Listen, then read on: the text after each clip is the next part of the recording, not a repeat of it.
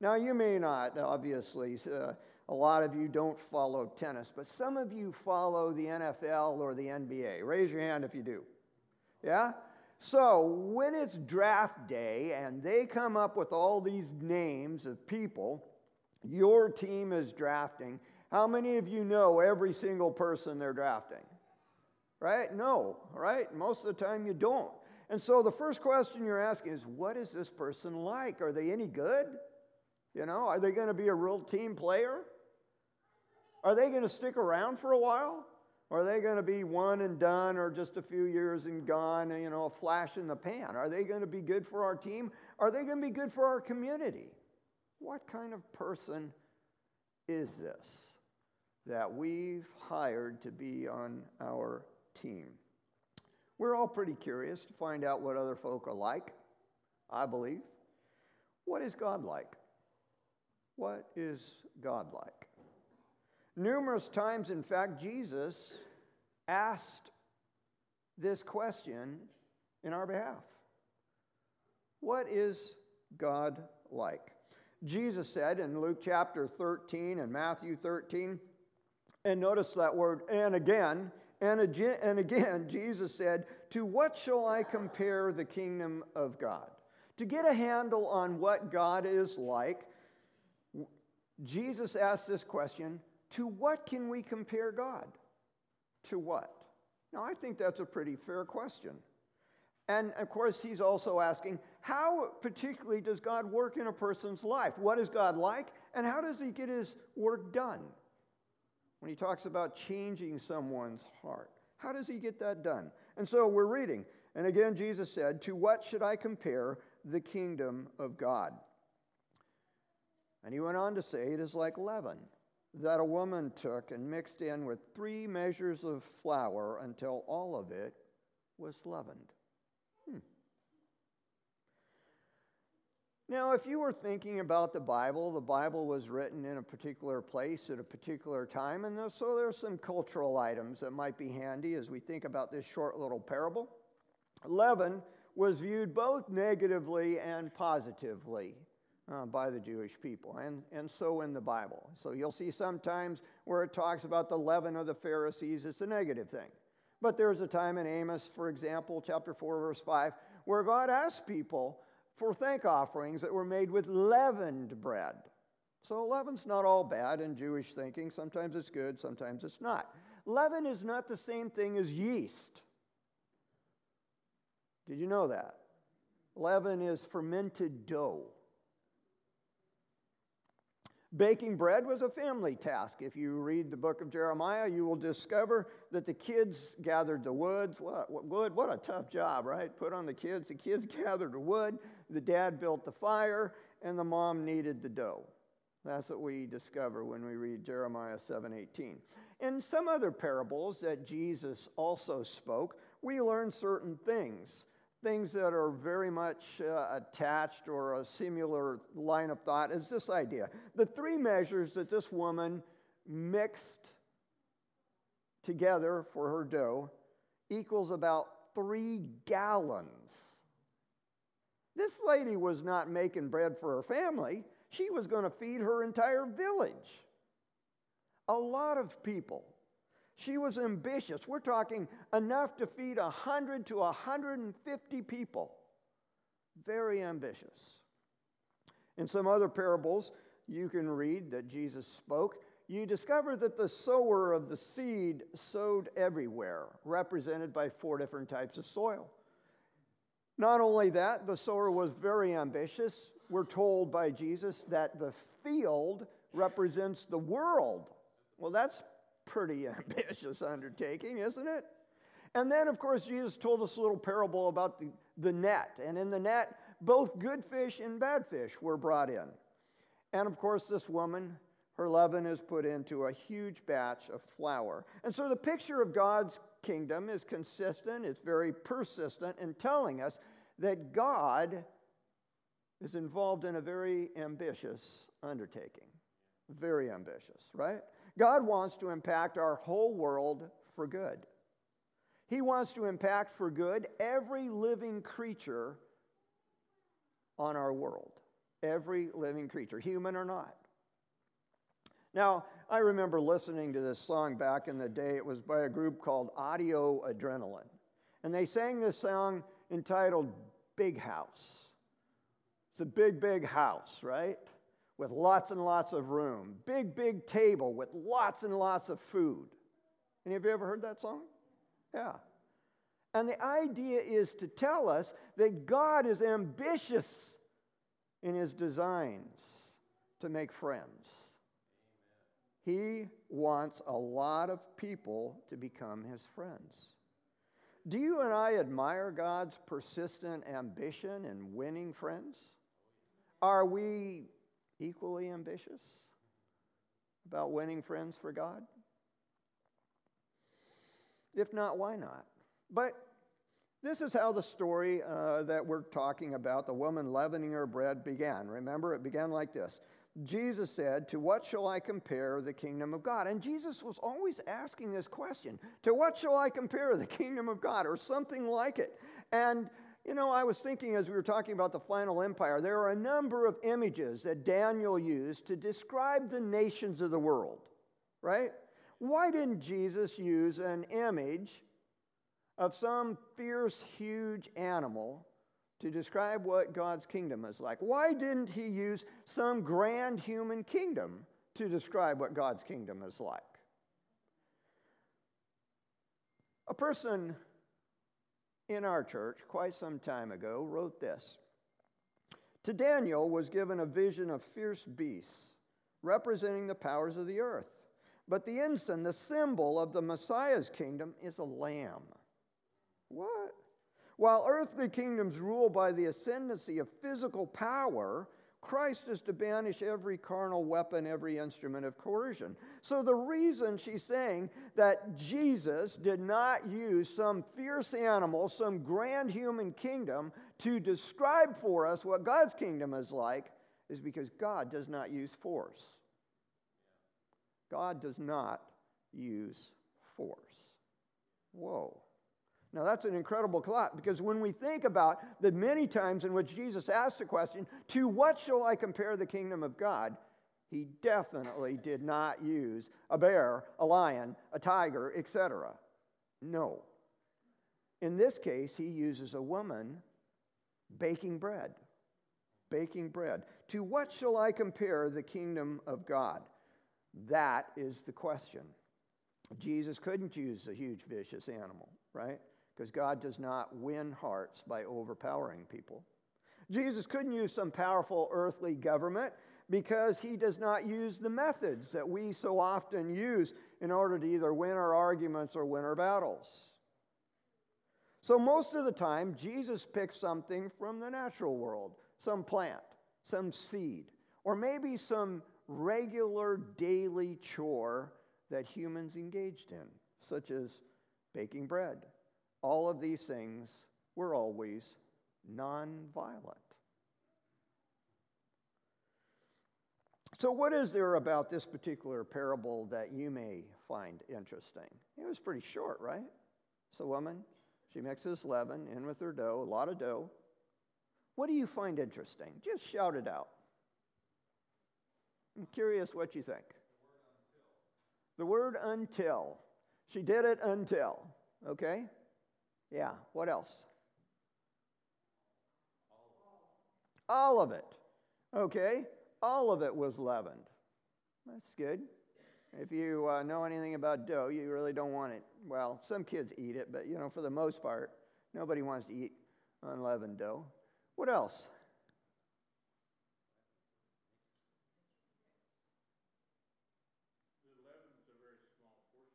Leaven's a pretty small portion in comparison to what she was trying to accomplish, right? Yeah.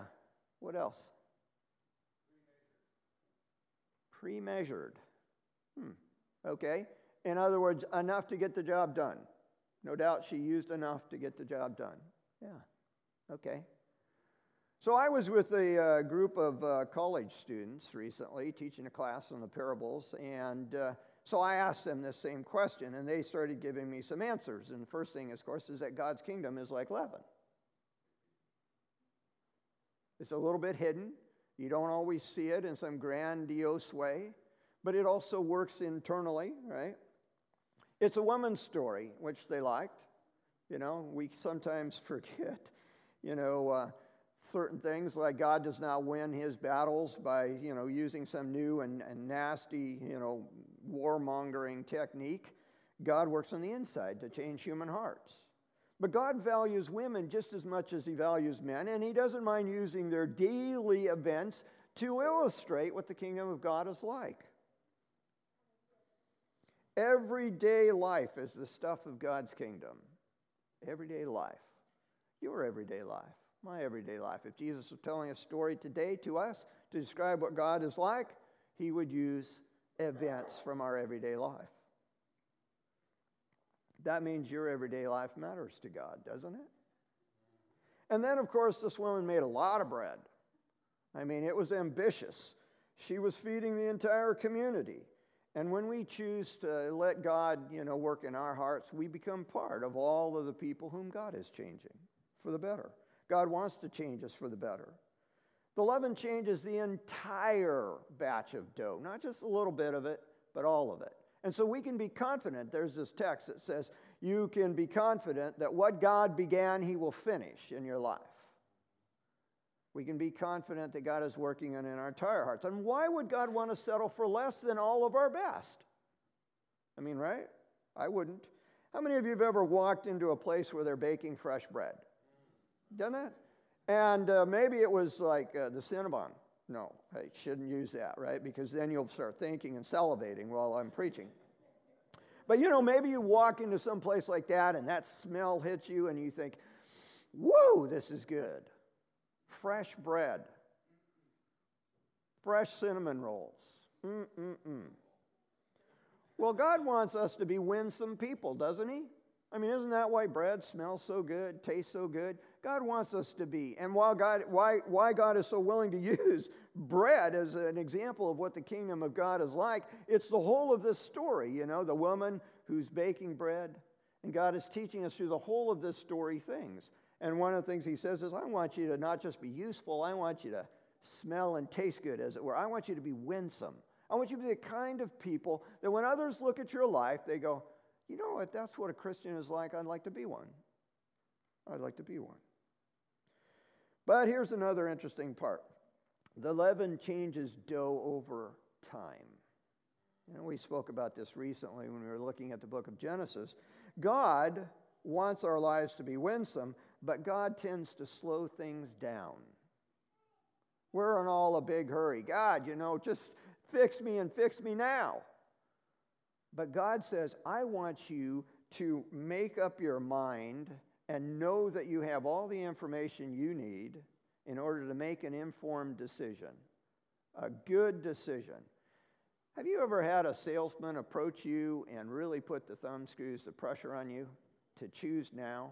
Don't leave the lot because the deal's only as good as long as you're here. How many of you bought that car or walked away? Because you don't like that kind of pressure, right? I don't like that kind of pressure at all. And when somebody calls me or, talks to me like that, I immediately walk away. I'm done with that conversation. Don't like that. God does not propose to work that way. In the changes that God is working in your life, in my heart, he says, I want you to have enough time to get the job done well and be comfortable at every step of the changes you're making, right? God takes his time. Do you and I admire people who take their time to do their job well? Yeah. The last time you had your muffler fixed, if it was really rapid, beyond what you thought it should have been, were you comfortable paying the bill? Or maybe somebody came in to fix something in your house and they hardly got out the door and it was broke again. And they were in and out and now it's broke again. And you're thinking, did they take the time to do the job right? God takes his time. Why? Because God is not just trying to, accomplish something like putting down human and angelic rebellion. There's a whole lot more to what God is trying to do than that. Well, that's an awful lot, I think, in a tiny little parable like this. But Jesus went on to tell another one. He said, the kingdom of heaven is like treasure hidden in a field, which someone found and hid. And then in his joy, he goes and sells all that he has, and he buys that field. One of the things I noticed in a textual kind of way is that I think that said the kingdom of God involves celebration. Didn't it? It said, out of joy, this man does what he does. And in fact, other parables focus on finding and joy, such as the lost sheep, the lost coin, the two lost sons, otherwise known as the prodigal son, but it's really the two lost sons. And then there are various sayings in the book of Matthew where this parable we're studying comes from. There is this idea that God is a happy person. What? I said that out loud? God is a happy person. God is a happy person. And he wants his followers to also be happy people. Growing up, of course, with a much harsher view of God, this is often rather hard for us to wrap our minds around. God is a happy person. There's some cultural information that we should probably know in all cultures, including modern ones. People have often hidden their money, often in times of war. That is not nearly as uncommon as you might think. And then, of course, in the Bible, there is this story about a servant who actually hides his talent in the ground, and he's not in adverse circumstances. It's not like wartime. So people did it rather routinely.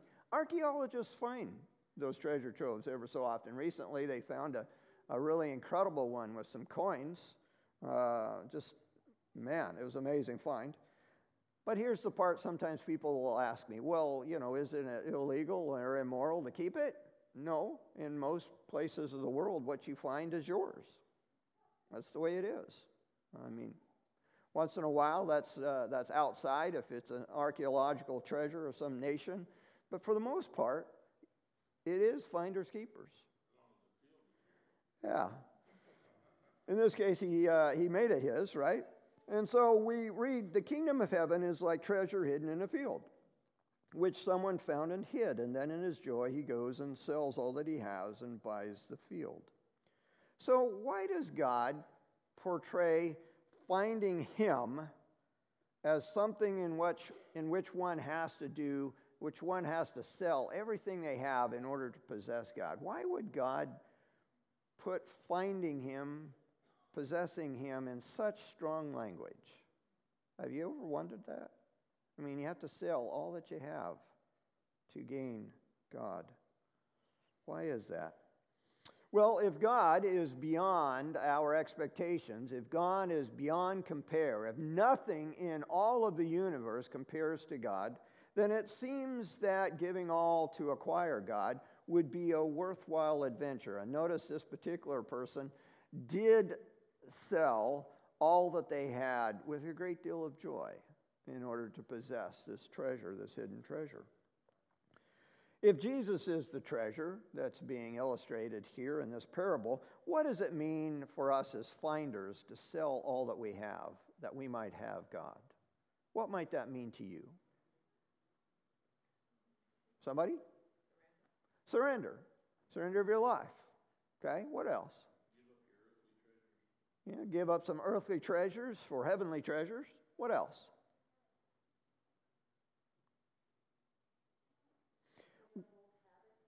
Give up old habits, okay? Particularly ones that may not be that positive. You had your hand up? Well, that's certainly true. He is the prince of this world. That's how he's been styled in Scripture, although he's a usurper, right? I mean, God actually owns the world, but it is true, yes. What would it mean to give up everything you have with joy?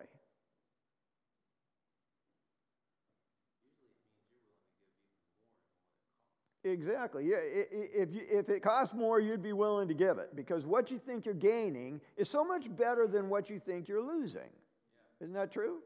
Yeah. Well, there was a guy named Stephen Curtis Chapman, and he wrote this song called Treasure Island. And in that song, he depicts the treasure as being the Bible. He goes out, he sails out to Treasure Island when he goes into a room and he begins to study God's Word. What would it mean for us to sell all that we have in order to gain the truths of Scripture, what would that look like in your life? What might you need to do? Read it. There's a novel thought right there, right? Read it, yeah. What would it mean to do this with joy? To take time to study the Scriptures and enjoy it while you're doing it? What might you and I do every day that would reveal that Jesus is a treasure to us, that the Bible is so important to us that we would be willing to give up whatever that we might understand it and apply it to our lives? Is the Bible a treasure to you?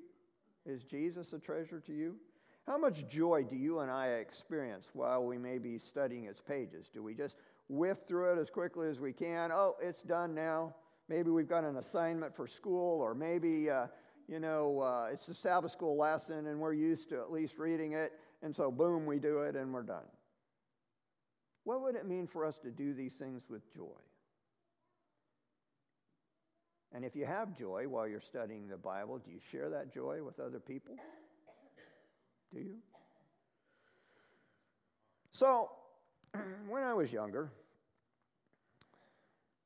I was more than just a little bit of a reader.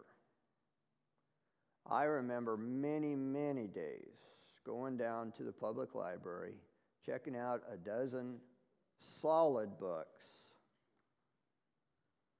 and 2 days later bringing them all back. I had read every page. I can remember once showing up at the library on a Friday, checking out the books, stashing home. On Monday, I brought them all back. Some of them 500-600 pages. Spent the entire weekend reading. I love to read. I grew up, I learned to read at the age of 4, and so obviously I put it to good use all the time. I enjoyed reading.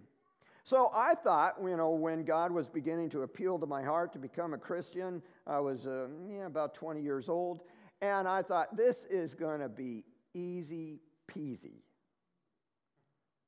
And I sat down and I began reading my Bible, and, actually I didn't sit down. I was in my bed.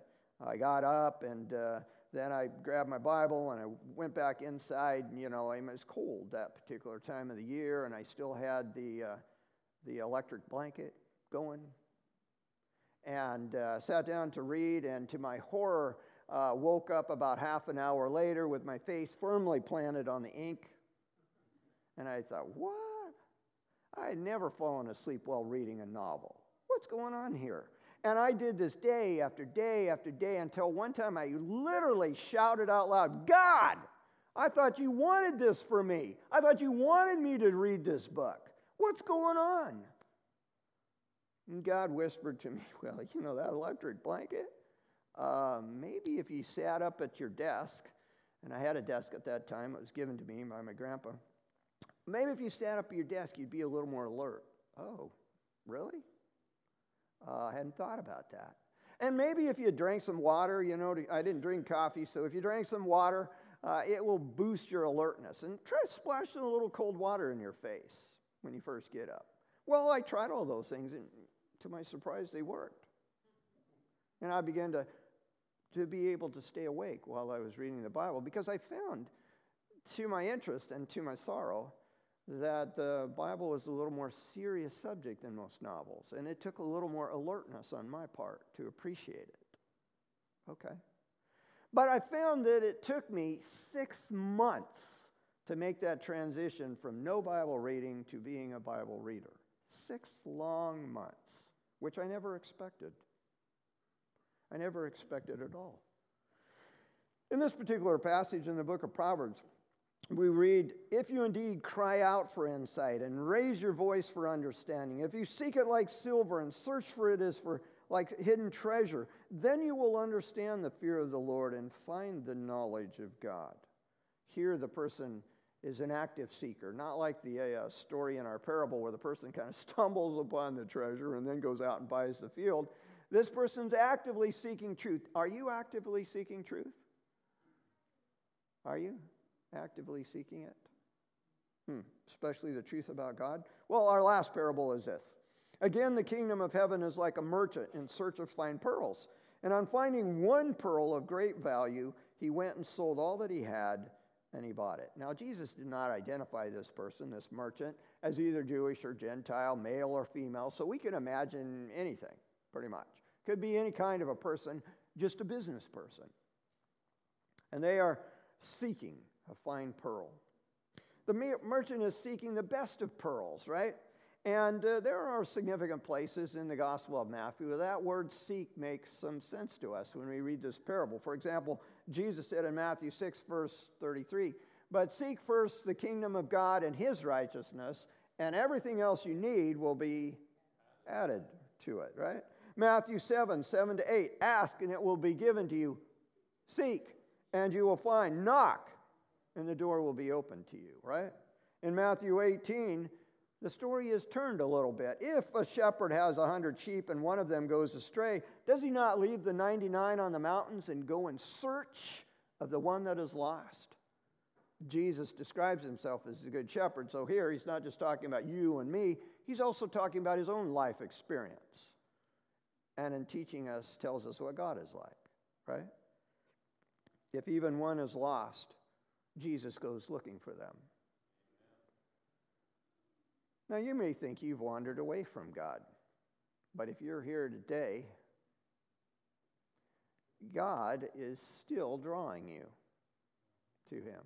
It may not be as quickly as you imagine. It may not be in any way that you have imagined, but he is still working in your heart, drawing you closer to him. There's some cultural ideas that you might need to know if you're reading. The Old Testament actually does not explicitly mention pearls. The New does, the Old does not. Where translations in the Old Testament use the word pearl, it's actually talking about other kinds of jewels, or maybe even coral. Here are some verses that would show you that. And then, of course, here's the part that you need to know when you hear this short little parable. Pearls were regarded as the most precious objects in existence, which is why Jesus picked the pearl to teach this truth. And then, of course, the risks and rewards of being a business person are many and quite great. It's feast or famine. Any of you ever been self-employed? Yeah, some of you are self-employed now. I've been self-employed. It's feast and famine at times. Sometimes it's great, sometimes not so good. But you have to work hard at it if you want to succeed. The risks are great when you go into business for yourself. Have you ever given, though, your all to possess something? You know, maybe you've saved up. I can remember one time, I've told you this story before, I wanted to buy my wife a new set of knives. She likes to cook. She likes to cut up food.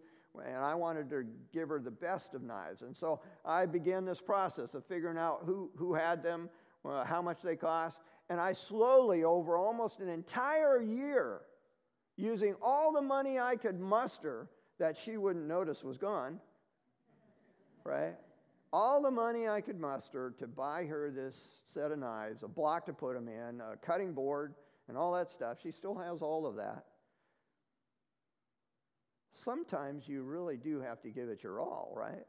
I mean, in fact, most of the things you do in life, if you give it your all, how does it turn out? Better?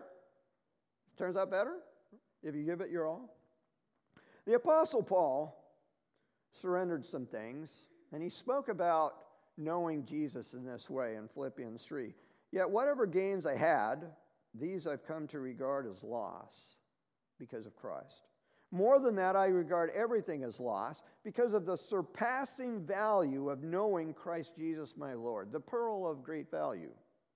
For his sake, for Jesus' sake, I've suffered the loss of all things, and I regard them as mere rubbish in order that I may gain Christ. Is it possible that something needs to change in your life in order for you to gain Jesus? Is that possible? That something needs to change in your life, my life, in order for us to gain Jesus. But then now we're talking about the story of the pearl of great value. How does God view us?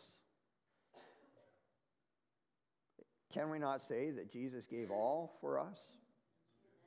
I mean, have you ever read these texts, various texts planted throughout Scripture that talk about people as the apple of God's eye? Right? And what does that mean? What does that mean, to be the apple of God's eye? I identified these people in this row as what kind of friends of mine? My best friends, the top of the list, right? In the Seattle area, the best friends I have in that area. Best friends I've had. I've kept in contact with them for the years. They've kept in contact with me. A couple of you even, drove out, right, to Ohio when I lived there to see us. How does God view us? How does God view us? You remember the gift of Jesus? The Bible says, unto us a son is, well, how does it go? Unto us a son is given, unto us a child is born, or something along that line. Isn't that Handel's song? Something like that. And the idea is that God has given us Jesus for eternity, never to be taken back. That's quite a rich gift, but that's not all. Isn't it true that when it comes to all the other, as it were, people in heaven, as it were, God emptied heaven that he might have us, that he might win us as his friends? Is it not true, like in the book of Zechariah, do we not read, that we can even have angels as companions? He's emptied heaven for us. How does God value us? Well, like the pearl of great value. Do we deserve it? No. But does he do it? Yes. We are the pearl of great value in his eyes. He has given everything. Why does he do that?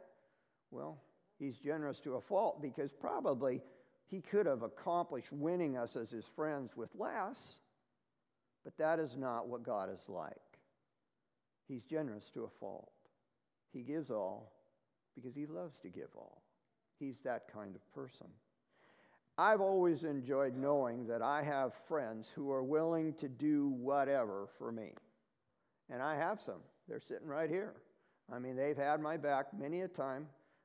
You would not be, well, I lived in Ohio 14 years, but my parents lived in Olympia, Washington. I often had to fly from Ohio to Seattle. And the hour differences between that trip always meant that when I got ready to fly back out, I had to be at the airport at 4 o'clock in the morning.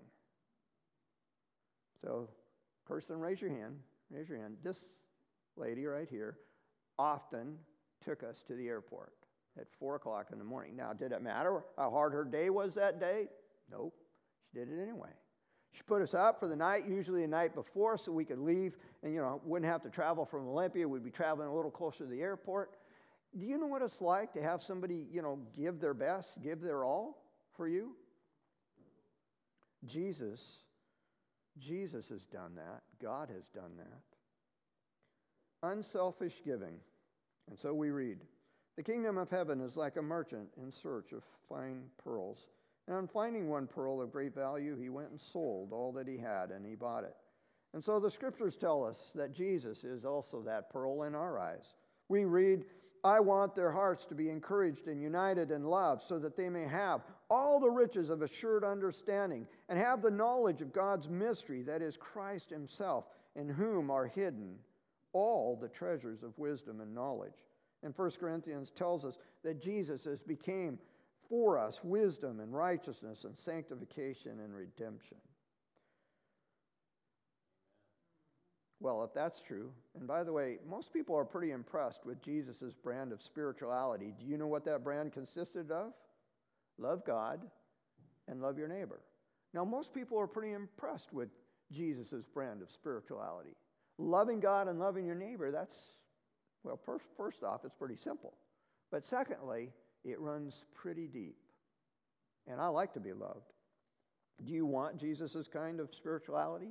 Well, the difference between the last two parables, it seems to me, is that one guy, accidentally stumbles upon the treasure. And that's why I think it represents humanity in their search, as it were, for God. In this case, the guy wasn't searching. He simply stumbled upon it. And then the other one, the guy who's actively seeking the pearl, I notice he's actively seeking the pearl, represents not only God actively seeking for us, but represents us actively seeking for God. And why is it, though, that both parties find God? If one isn't looking and still finds God, and the other is actively looking and finds God, why is that? Why? Because the Bible teaches us that with his loving kindness, God is drawing us. God is drawing us with his loving kindness. He uses every good thing he has because he wants us to be friends. What is God like? Well, first of all, he's like the woman. He's ambitious. He wants to save everyone. He's making a big batch of bread. So he does everything he can, God does, to win people. He doesn't use force. He inserts a little something into the mix that begins to grow. Bread always smells good, and God wants to win some great life for us. Thirdly, just as leavening dough takes time, God gives us time. All the time we need in order to make a great decision for or against him. We have time. Fourthly, God is interested in changing us entirely. He doesn't want to just leave us half-baked. Any of you ever had half-baked bread? Not so good. Not so good at all. In fact, even all you got to do is leave the salt out of it, and I'm not interested. Fifthly, God likes using women's stories. I wish I could somehow beat that into people's heads a little bit more, that he does like to use women's stories to teach truth. And sixthly, of course, God values us. We are the pearl of great value to him. He values us. Now, God is not only, by valuing us, God is not only setting our world right, he's giving us a model for how we can set our world right. You want to set your world right? You don't do it by criticizing and beating up and destroying the people around you. You do it by valuing them highly. That will set your world right. And lastly, of course, God wants us to value him. Why? Why? Well, you ever heard the term reality check? If you value something that's truly valuable, that shows you're in your right mind. Doesn't it? Giving our best to God is always a great way to live life anyway, it seems to me. What is God like? Well, I hope these short little parables have at least given you some insight into his character. Because God is infinitely good, and he is infinitely good. Because he's infinitely good, we want him to be king in our lives. Amen. Not because he wants to lord it over us. That's not the case. He wants to bring us infinite good. He wants to bring us infinitely good. And that is why we bend the knee and we let God direct our lives. Because he knows better than we do how to live life. Would you join me in making this daily choice, bending the knee to God, because he knows better? So, ladies, would you come up, share your song?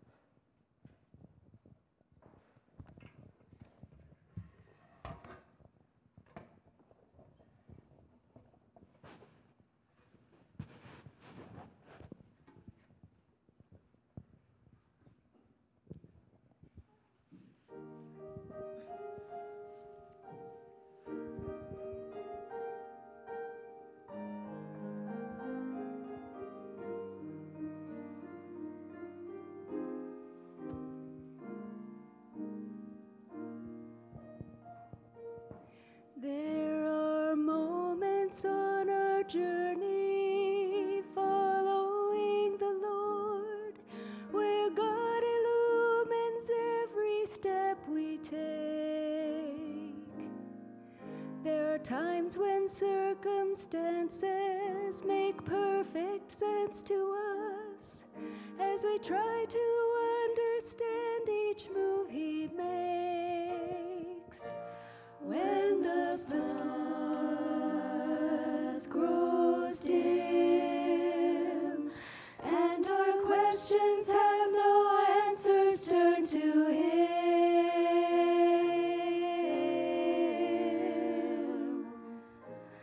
Bow the knee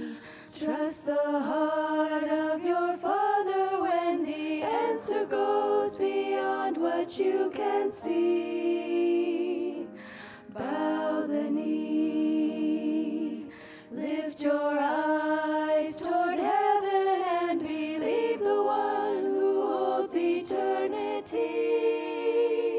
And when you don't understand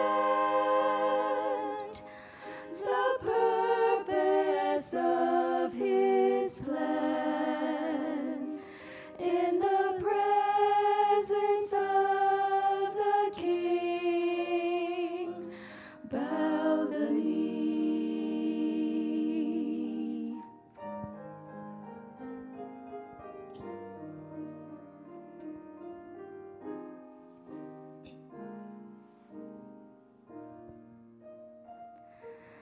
There are days when clouds surround us and the rain begins to fall.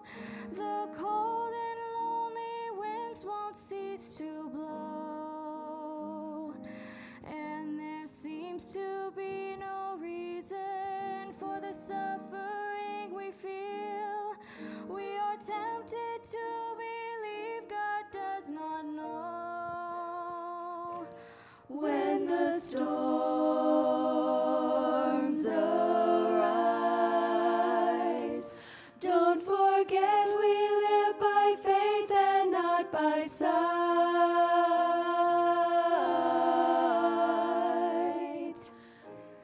Bow the knee, trust the heart of your Father when the answer goes beyond what you can see. Bow the knee, lift your eyes toward heaven and believe the one who holds eternity. And when you don't understand the purpose of his plan, in the presence of the King, bow the knee, trust the heart of your Father when the answer goes beyond what you can see. Bow the knee, lift your eyes toward heaven and believe the one who holds eternity. And when you don't understand the purpose of his plan, in the presence of the King, bow the knee, bow the knee, bow the knee.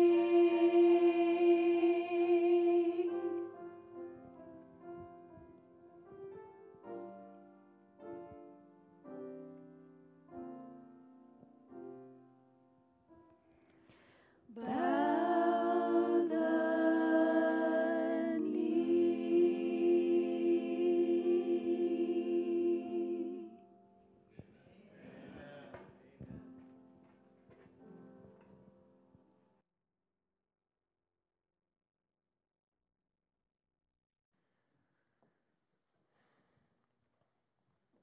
Thank you.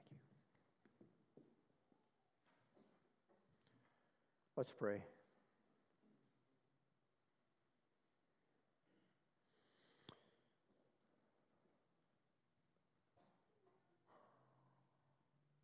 Father God, the simple little parables that Jesus told, often asking questions, asking us to be thinking people, but wondering if we know what you are like. Help us to go to your word, to the Bible, and look for the clear teaching that's there regarding the kind of person you are. And Father, thank you for being such a generous, loving person. Thank you for being infinitely good and wanting to bring nothing but infinite good to each life here. Father, I pray that you will bless us and enrich us so that we will always consider you to be the pearl of great value. And thank you for inexplicably looking at us as your